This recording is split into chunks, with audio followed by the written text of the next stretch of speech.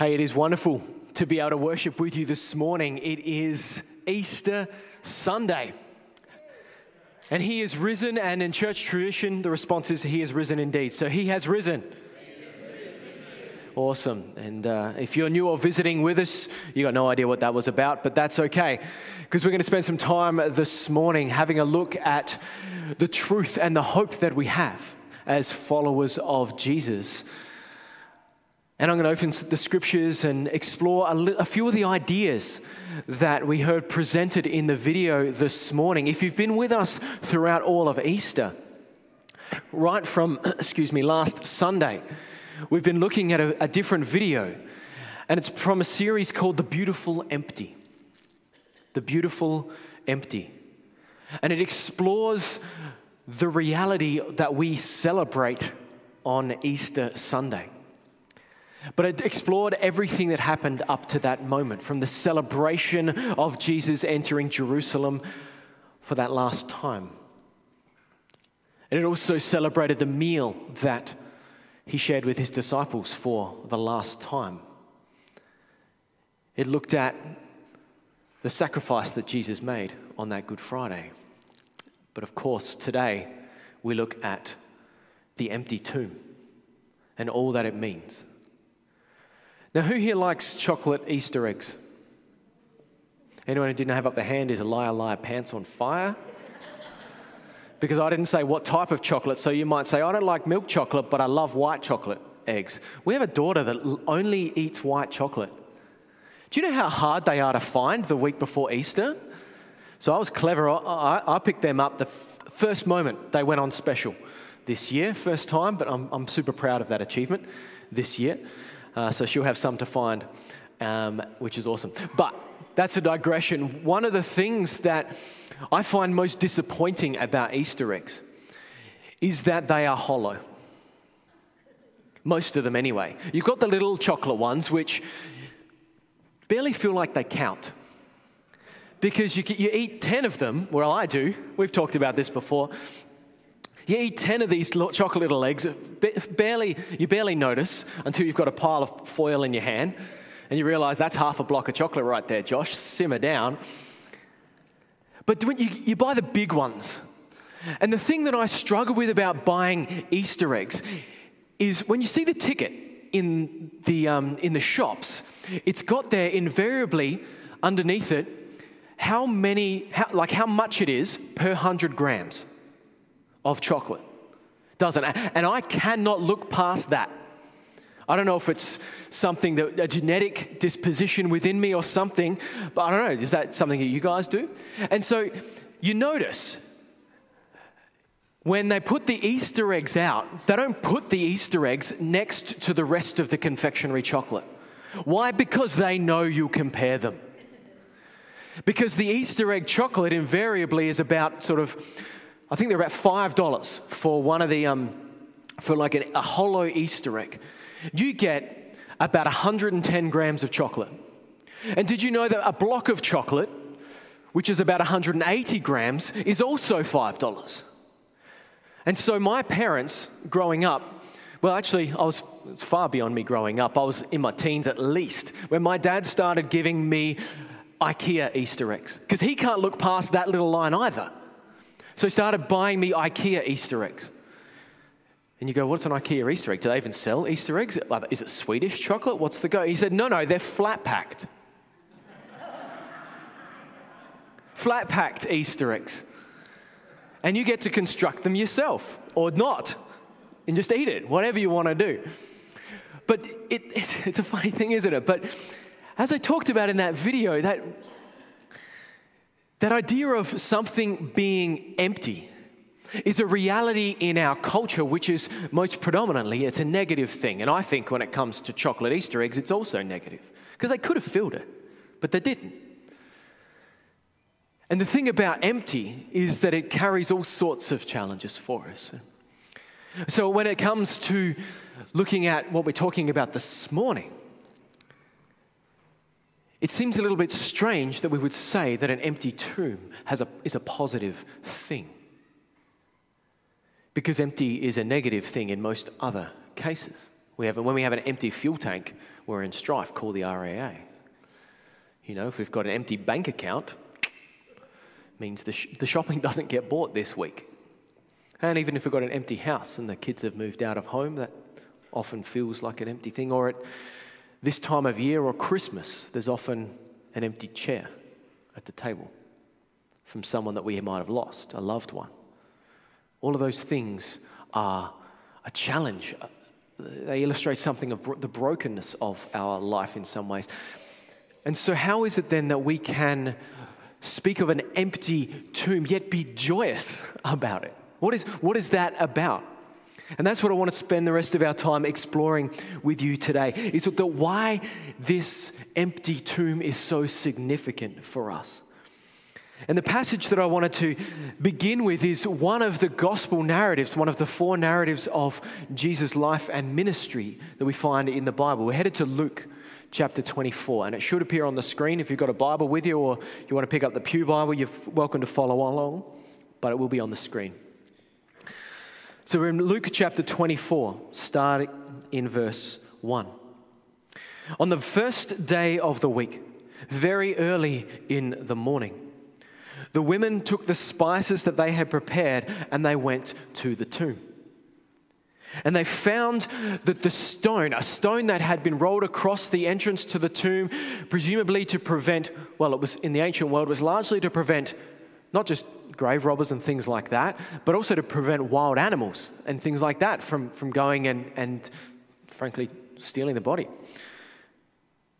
And so a stone had been rolled across. I mean, if we read one of the other narratives of this event, it says that there were soldiers out the front of the tomb as well, guarding it, because there'd been such a political crucible around Jesus' death and crucifixion that there were soldiers involved in this.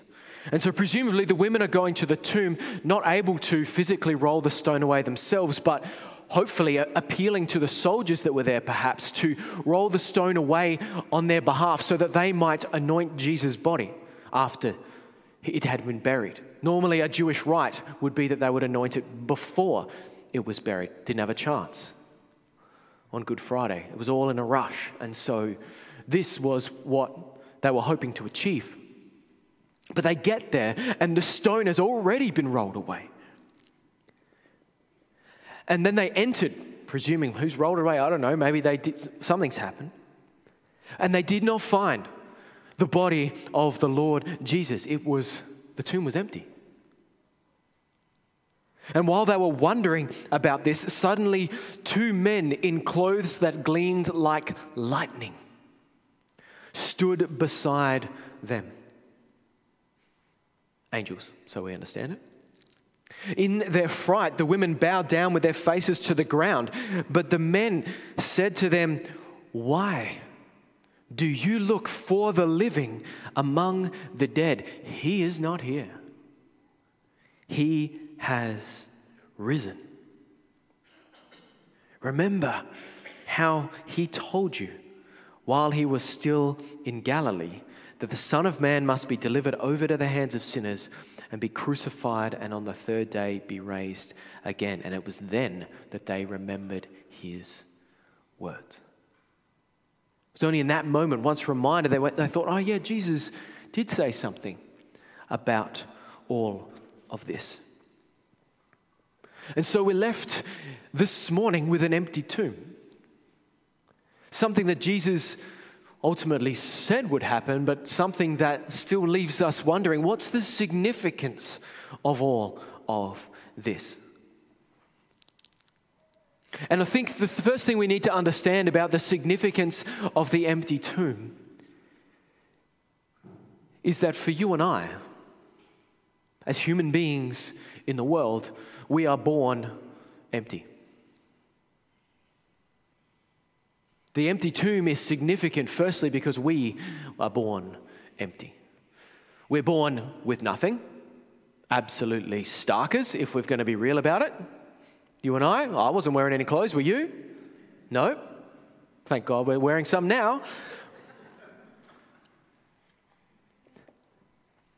But we enter this world with nothing. We enter this world completely empty. yet also not just physically empty. We enter this world spiritually empty. The scriptures talk about the idea of us as human beings being separated from God. That right from the beginning of our life, there is an emptiness that sits within each of us. That is, in a sense, the separation, the lack of a relationship with the very being that created us. And that being, we believe, as Christians, is God. That you and I, we were created, indeed, when we were born, we find ourselves with an emptiness in our very being, a hole, an absence of a meaningful relationship with God. In Romans 3:23, the Apostle Paul, who, if I had longer, I would tell you more about him and his life, but he began persecuting the early church and then encountered the risen Jesus and had a radical transformation. Story for another day. But he writes it like this when he's reflecting on the nature of the human condition. He writes that there is no difference between Jew and Gentile. That is, there's no difference between those that were a part of God's chosen nation early on in the scriptures and those that have come into the faith later on. There's no difference between all of us. There's no difference between any human being in all of creation. Why are we all equal? We're all equal, it says, verse 23, for all have sinned and fall short of the glory of God. That's what makes you and I equal. He said all have sinned and fallen short of God's glory. And what he's talking about is God's glorious standard for our life. And you might say to me, Josh, well, I'm not that bad. I read my Bible most of the time.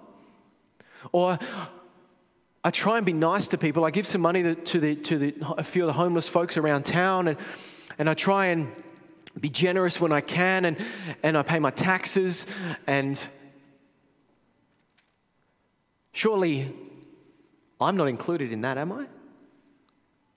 And my question to you would be, what does the grade need to be okay with God in this life? Is it a C+? That got me through school. Fortunately, my college and uni grades were far better than that. How good do you need to be good enough to have a relationship with our Heavenly Father? I ask you, how good do you and I need to be? And the answer is that we cannot be good enough. That for just one misstep from God's glorious standard is enough to see us condemned. Why? Because God has a perfect justice. God is holy. He is so different to us that anything that we might do which is inconsistent with His character makes our relationship with Him impossible. And so there's none of us. Paul says all of us sin, because we all have. We sin and we fall short of God's glory. And that sin, which I've coined a phrase which I find helpful in this era of the world, because we don't like talking about sin, because it's offensive. But I find the most helpful way to describe sin in our age is selfishness in our nature. Now, it's far more complicated than that, but it's an interesting way to think about it. That sin, selfishness, in our nature. It's even an anagram, which is fun. As a preacher, it's got to do something like that, something creative. But it's helpful to understand. Why? Because sin is ultimately the barrier between us and God, and that sin is us thinking that we are God.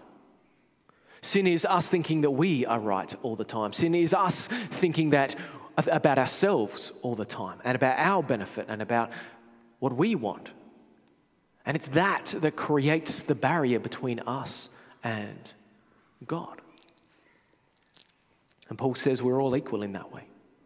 We are all empty in that way before God.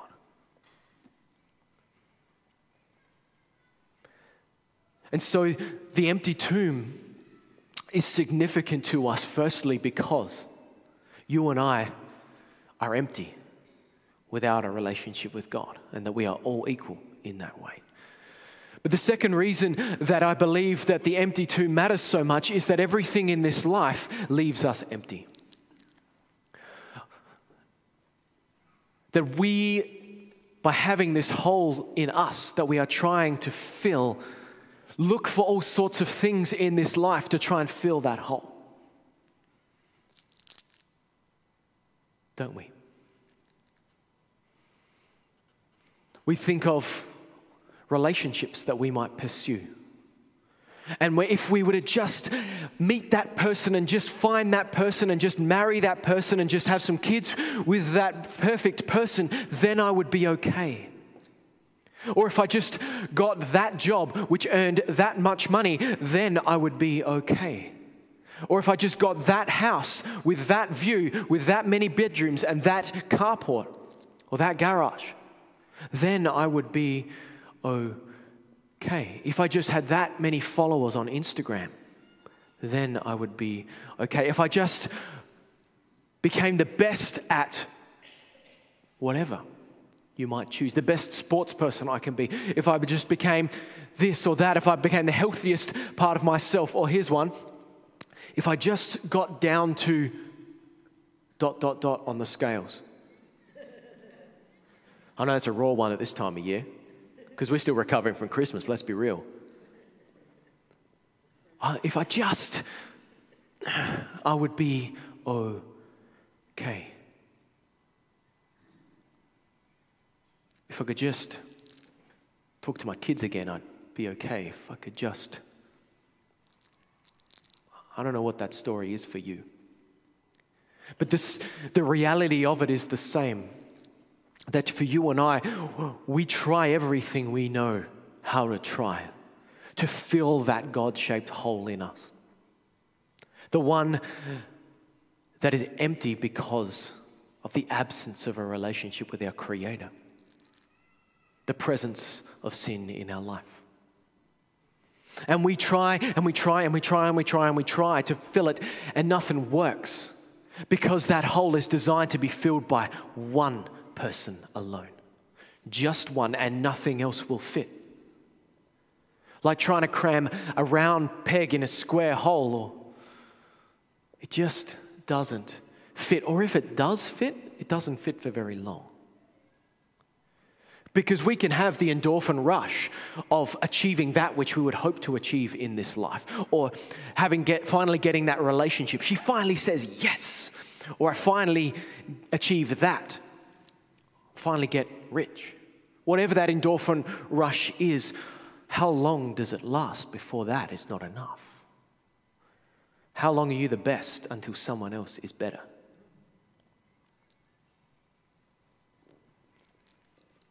Everything in this created life is what we try to fill that emptiness with. And friends, none of it fits.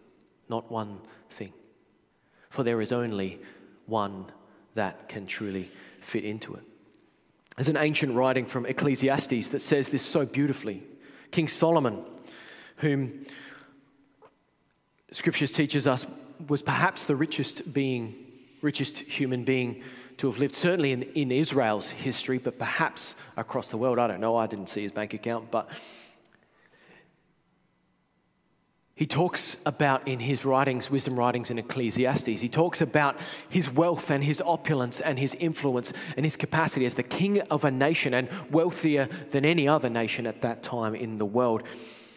And he says this in verse 10, he says, I denied myself nothing in my eyes that I desired.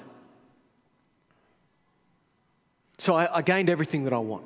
I did not say no to myself in any way whatsoever, because he had the means to do so. I refused my heart no pleasure that I desired. And my heart took delight in all of my labor. I loved what I did, and I had everything that I could possibly want. And this was the reward for all of my toil. I toiled, and I got whatever I wanted, and I was happy with what I did. Yet, talking of the human condition, he reflects on it's true of all of us. He says, yet when I surveyed all that my hands had done, And what I had toiled to achieve, everything was meaningless. Another way to translate that is empty. When I looked around at everything, all I had achieved, all I had gathered to myself, this king of a nation, wealthy and wise, says, I look at it all and it's empty, meaningless. A chasing after the wind. That's an interesting statement. Nothing was gained under the sun. After all that he had done to fill his life, he reflects that all of it was worth nothing in the end, because he can't keep it when he goes, and it left him with nothing, no feeling. And he goes on to say later on that amid there being toil that is meaningless in his life, it's a pretty bleak book in the Bible, really, Ecclesiastes, yet it finishes with proclaiming a reality that, but with God, there is something worth having. And I think that is absolutely true for us. And perhaps this era of the life is the most vivid that we've experienced this emptiness in an age. The word that I have coined for how things are is the word chaotic. Chaotic. Does anyone relate to that? It's the best way I can describe what's going on, where you feel like everything is just a little bit out of control. Nothing is fully out of control, necessarily. Some things can be, and it might be your story. But everything's just a little bit out of control. And there's chaos.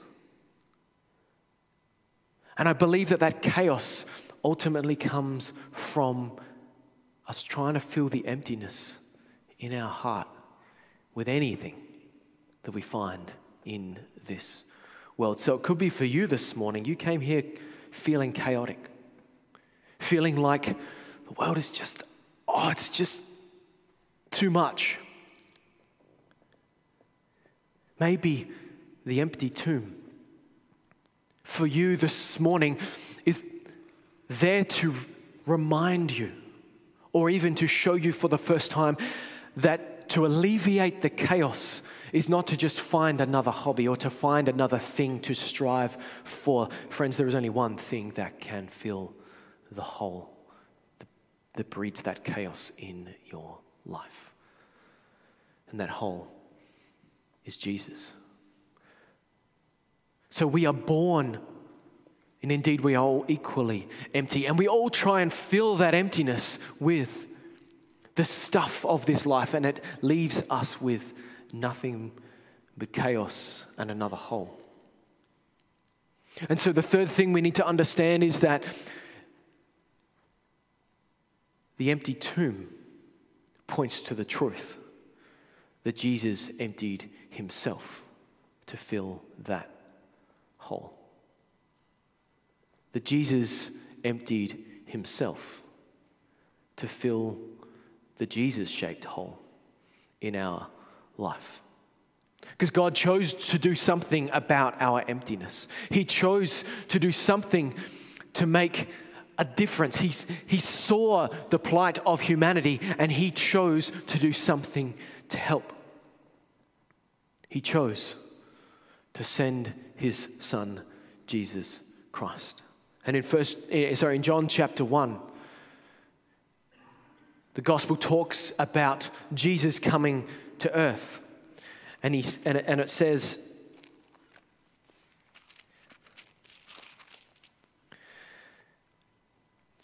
that the Word, that is Jesus, the Word as in that being that was at the beginning with God, the Word became flesh and blood, just like me, you and me, and made his dwelling among us. We have seen his glory, the glory of the one and only Son, who came from the Father, full of grace and truth. God did something to alleviate the emptiness in our life. He sent his Son, Jesus. And Jesus was full of two things. He was full of grace and he was full of truth. Why both? Why does it matter? Well, he's full of grace because he is a gift to us.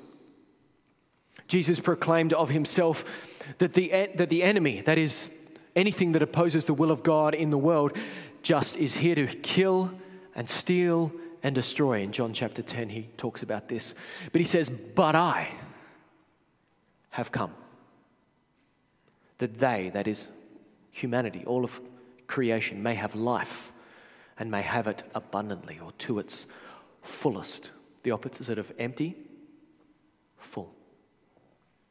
That was Jesus' purpose. That was what he came to do, to give a life of fullness. That was grace, fullness of grace.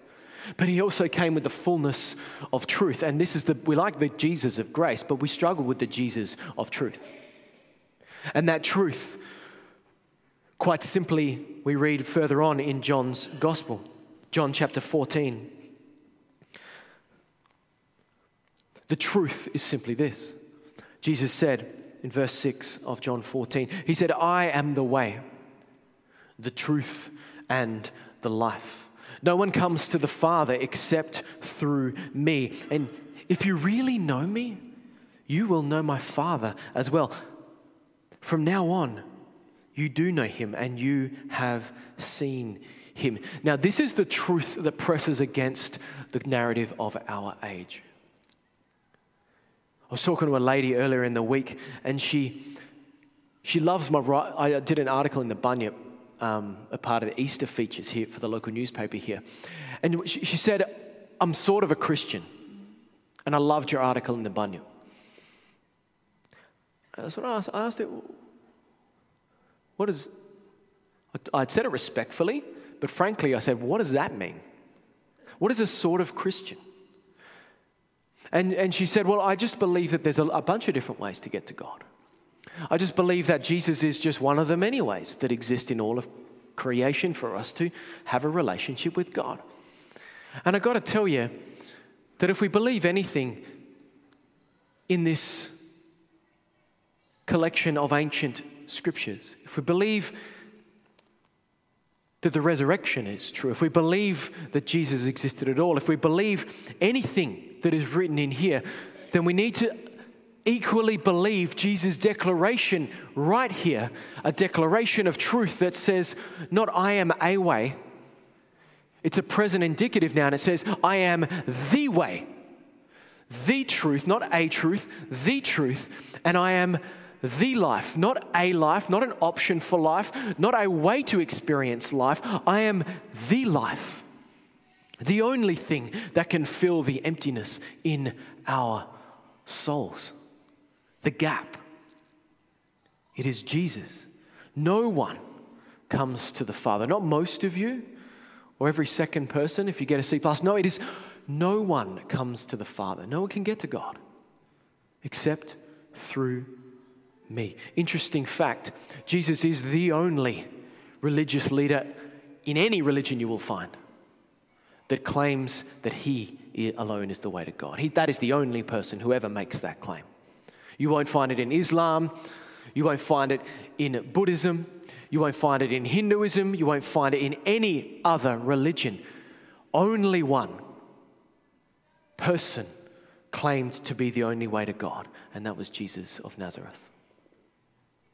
He came with the fullness of grace. Grace, I come that you might have life of fullness. But he came with the fullness of truth. I am the only way that you can get to God. I'm the only way that you will fill that hole. And so what did Jesus do? He came and he emptied himself. He didn't just teach us. He wasn't just a great philosopher and a great moral teacher, although history claims that that is absolutely true. No historian worth their salt denies that Jesus of Nazareth, the rabbi, existed. It is absolutely proven. What we need to decide is what we do with the next bit. And in Philippians 2, the Apostle Paul again writes about what Jesus did. He said, in your relationships with one another, have the same mindset as Christ Jesus. And this is what he did. He said, who being in very nature God, did not consider equality with God something to be used for his own advantage. Rather, he made himself nothing by taking the very nature of a servant, being made in human likeness, and being found in appearance as a man, he humbled himself by becoming obedient to death, even death on a cross. Friends, God recognized the emptiness in us, and he sent his Son to empty himself for us. And on this Resurrection Sunday, we celebrate a simple truth: that Jesus emptied himself to save us from a life of emptiness and an empty death.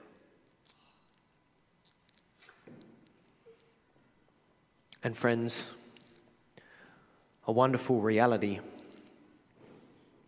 for whatever it is that you've been going through, whatever it is that you have brought, whether you're a follower of Jesus or whether you are not, we each bring a level of emptiness to this place today. A level of emptiness that we've been trying to fill our life, we've been trying to do the right stuff. And friends, right through Scripture, there are folks that came to Jesus trying to fill their life with this or that. And each one Jesus challenged in a different way as to how he came to fill their emptiness and nothing else. And so friends, for you this morning, whether you're a follower of Jesus or whether you're not, I believe you are here today on purpose for God to have a divine encounter with you and show you how he is filling. He is the only one who can fill the empty spots in your life. And that whether we like it or not, we don't look to God to fill ourselves all the time. We still try. I'm a pastor and I still try to fill that hole with other things sometimes. And so whatever emptiness you've been trying to fill this morning, the truth of the empty tomb is there to show us that Jesus emptied himself so that we might be filled. And that an empty tomb can fill an empty life. That an empty tomb can fill an empty life. And Peter, the guy that was with Jesus that morning, or was with Mary and there at the tomb that morning, wrote this. In one of his ancient letters to the early church, he said, "For you know that it was not with perishable things, such as silver or gold, that you were redeemed, that you were saved, that you were set free from the empty way of life handed down to you from your ancestors. But it was with the precious blood of Christ, a lamb without blemish or defect. He was chosen before the creation of the world, but was revealed in these last times for your sake."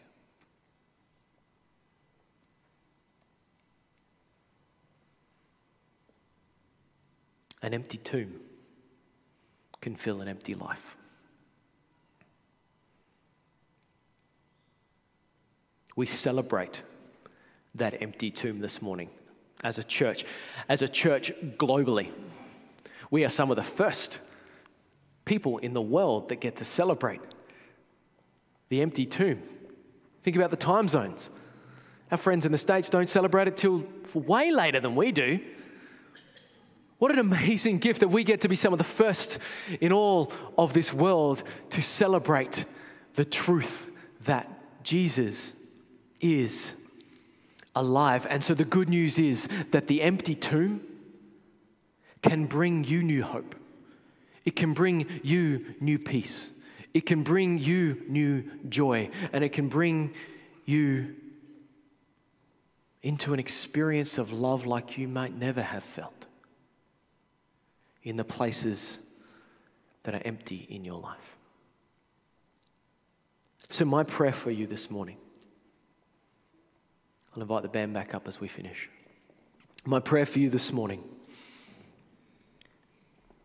is that each of you would, if you're a follower of Jesus, that you would be reminded afresh of the way Christ emptied himself so that you may be filled again. But if you're not a follower of Jesus, if you're just trying to figure this whole faith thing out and however it is you came to be here today, my prayer for you is that you would discover for the first time, not just in here, but in here, that Jesus, the Son of the living God, emptied himself for you. It cost him everything. But by doing that, he gave you a gift of new life, a gift that will set you free from striving to fill that emptiness with whatever you can find, a chasing after the wind. And it might just be that today is the opportunity that you didn't even know that you were waiting for, to find new life, to fill that hole. So I'm going to lead us in a prayer, and then we're going to stand and sing together to finish our service. So why don't you pray with me, church? Oh, loving and gracious God, I thank you for the gift of the empty tomb.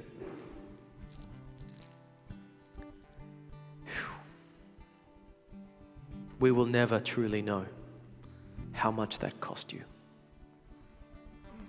The one that was, by very nature, God in human flesh, separated from God for the first time in all of eternity to pay the debt of our sin.